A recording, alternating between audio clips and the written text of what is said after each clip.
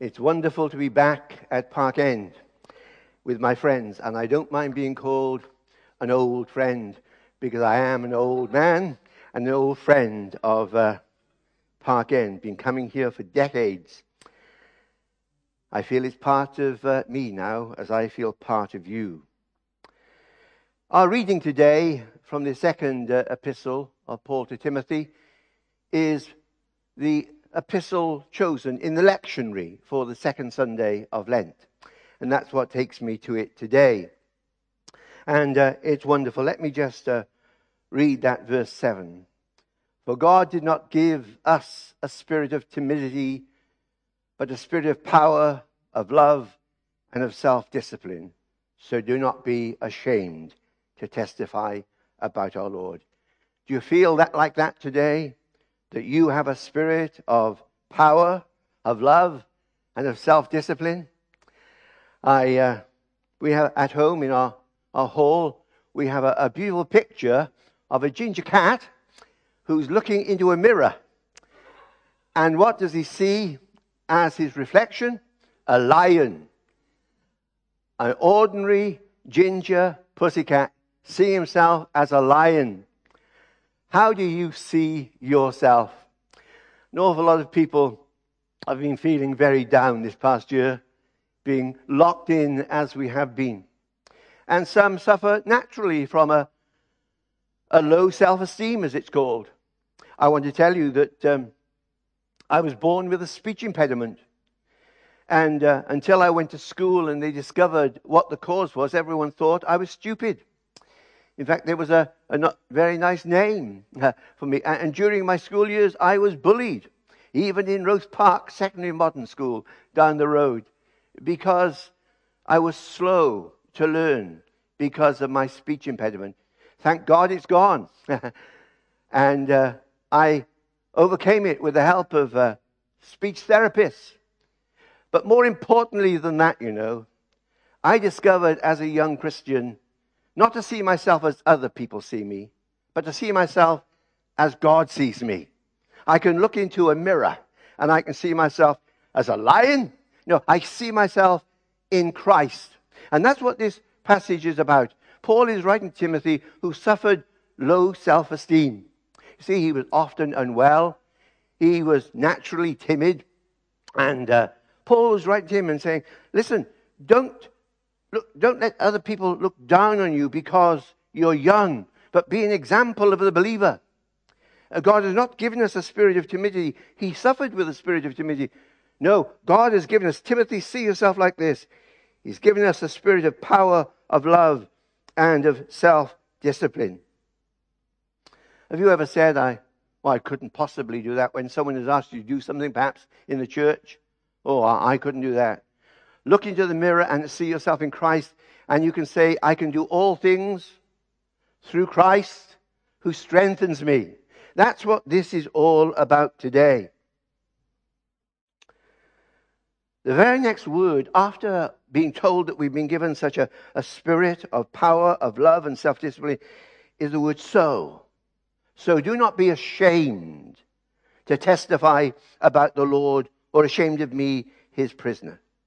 Timothy and all Christians, including us, are to be bold in our witnessing and in our suffering and in our fellowshipping. It's only possible as we abide in Christ, as we stay close to the Lord Jesus, and we day by day are freshly filled with the Holy Spirit. That's the Spirit, the Holy Spirit, that gives us this power of love and self-discipline. So what do I want to share this morning? 3 things. First of all, because you've got the Spirit of Christ in you, don't be ashamed to witness. Verse 8 of our reading, do not be ashamed to testify about the Lord, but join with me in suffering for the gospel. Secret Christianity is a real temptation, isn't it? Sometimes we want to hide because we know that when people know that you're a Christian in a secular society, you might be picked on. But I want to tell you, there should be no such thing as a secret disciple. We need to nail our colors to the mast. The word testify there is our English word martyr. Think about that. See, to be a Christian implies that you're willing to be a witness. And if you witness, you put yourself at risk of becoming a martyr. But you can't be a dying martyr until you are a living martyr. We are to live out the Christian life. It's never been possible to take up the cross of our Lord Jesus without stirring up opposition. The good news so often sounds as bad news to our self-indulgent dark world. But we must never shrink from the cost of being a bold witness for our Lord Jesus Christ. Let me remind you, we have a responsibility. We each of us have a unique circle of acquaintance. You will know some people that I don't know, and I'll know some people that you don't know. And it's our responsibility to reach them with the good news. Got it?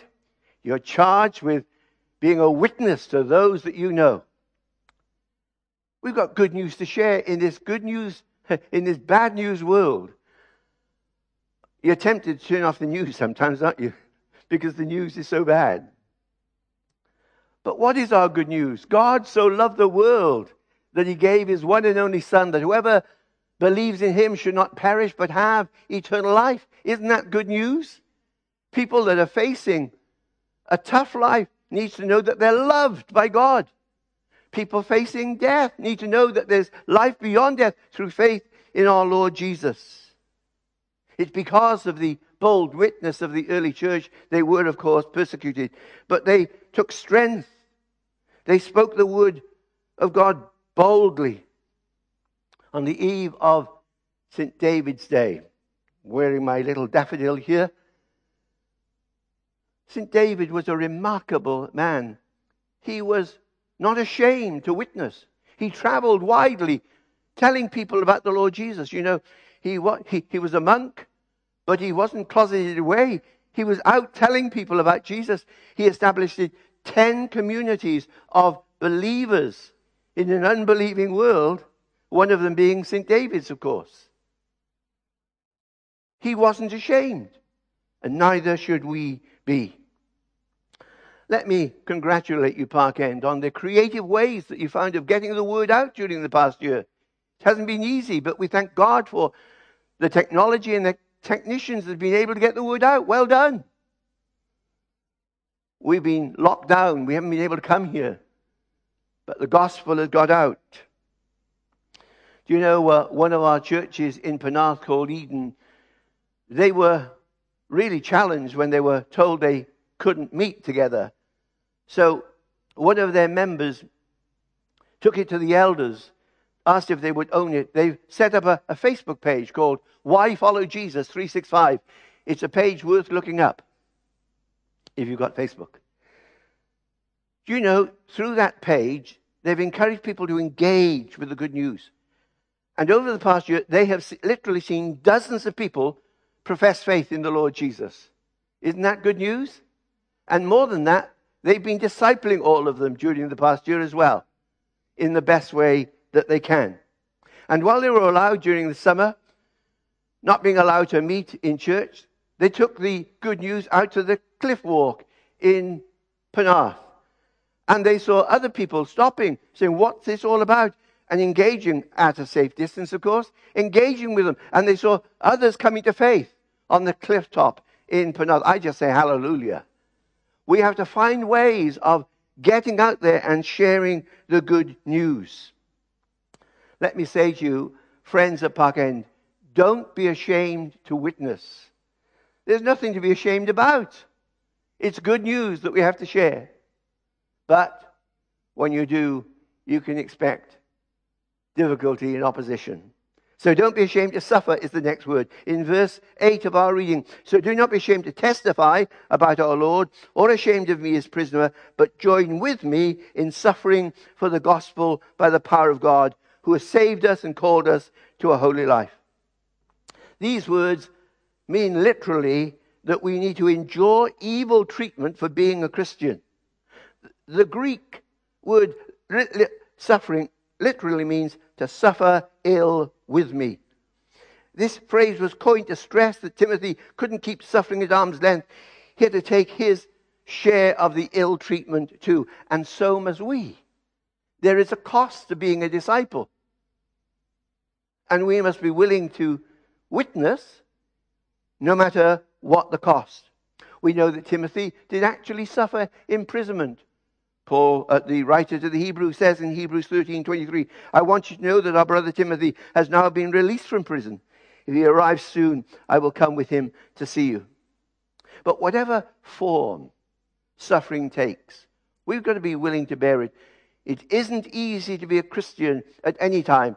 And in this 21st secular society, 21st century secular society, people don't want to hear the good news that we have to share. But share it we must. Their eternity is at stake. And your telling them the good news can be the difference between life and death, between heaven and hell. I want you to notice in verse 8 of our reading, really good news. It says, embedded in the cost, there are glorious gospel words. By the power of God, who has saved us and called us to a holy life, not because of anything that we have done, but because of his own purpose and grace. Great words, saved. Are you saved? Then you have been called to a holy life. And why did God call you? Was it because you deserved it? You were especially good? No, he says, it's because God has a purpose and a plan for your life. Hallelujah. And it called you by his grace. Not by anything that we have done. It's unmerited favor. What's been the cost of your being a disciple, I wonder? Has there been any cost?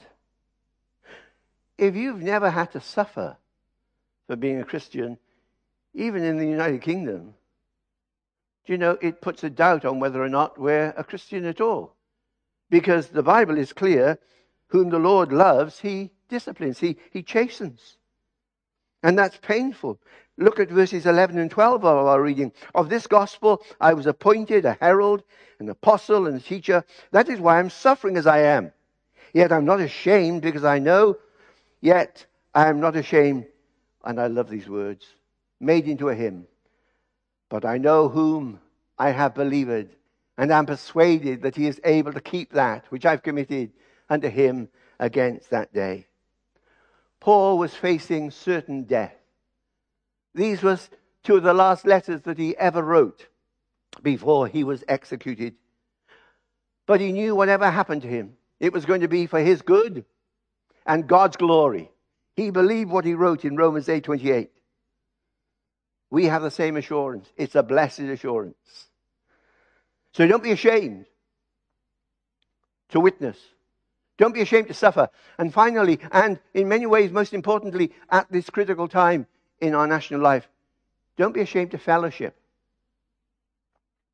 In verse 8, don't be ashamed of me, his prisoner, but join me in my suffering. And compare that with verses 15 and 17. You know that everyone in the province of Asia has deserted me, including Phygelus and Hermogenes.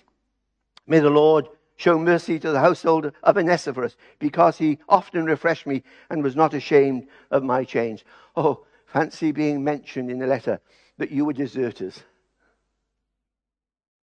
And these two men are mentioned.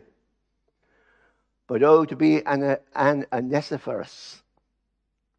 Mentioned because when Paul knew the going was tough, he stood with him to the end. Paul's apostleship had led him to a dungeon and onto death row. How could his friends desert him? But there was at least one that's mentioned that stood with him. Now listen, we're all going through tough times. And we need each other desperately, don't we? You may know the name of G.K. Chesterton. Some of you of my age may have even read him. Some of you younger might have heard of Father Brown. He wrote the Father Brown stories. But this is what G.K. Chesterton wrote. We're all in a leaky boat together on a stormy sea, and we owe each other a terrible loyalty. Got that? We need each other. And can I encourage you as we're coming to the end of this word today, this week, to be creative on a personal level, to find ways in which you can reach those that are still shielding and sheltering, still in their homes. You know, some people haven't been out for 11 months. How can you encourage them? Christian brothers and sisters, find a way. It may be a phone call. It may be an email. It may be a text. Who doesn't text today? Find some way. I want to tell you, I've been encouraged by people that have phoned me up to make sure in my old age that I'm still okay. And I've been inspired to actually phone other old people to encourage them too. Could you do something this week? Don't be ashamed to identify with each other. We, as Chesterton said, we're in a leaky boat together. A lovely image, isn't it? And we owe each other a terrible loyalty. So don't be ashamed of being a Christian. Don't be ashamed to witness. We've got good news to tell. Don't be ashamed to suffer. Witnessing inevitably leads to suffering. And don't be ashamed to fellowship. Identify with each other and find new ways this week of encouraging those that can't get out yet. And to God be the glory. May you encourage the journey through Lent. Come at the other end, celebrating the risen Christ, present with us in good times and in bad. Thank you for the opportunity of coming today. God bless you all.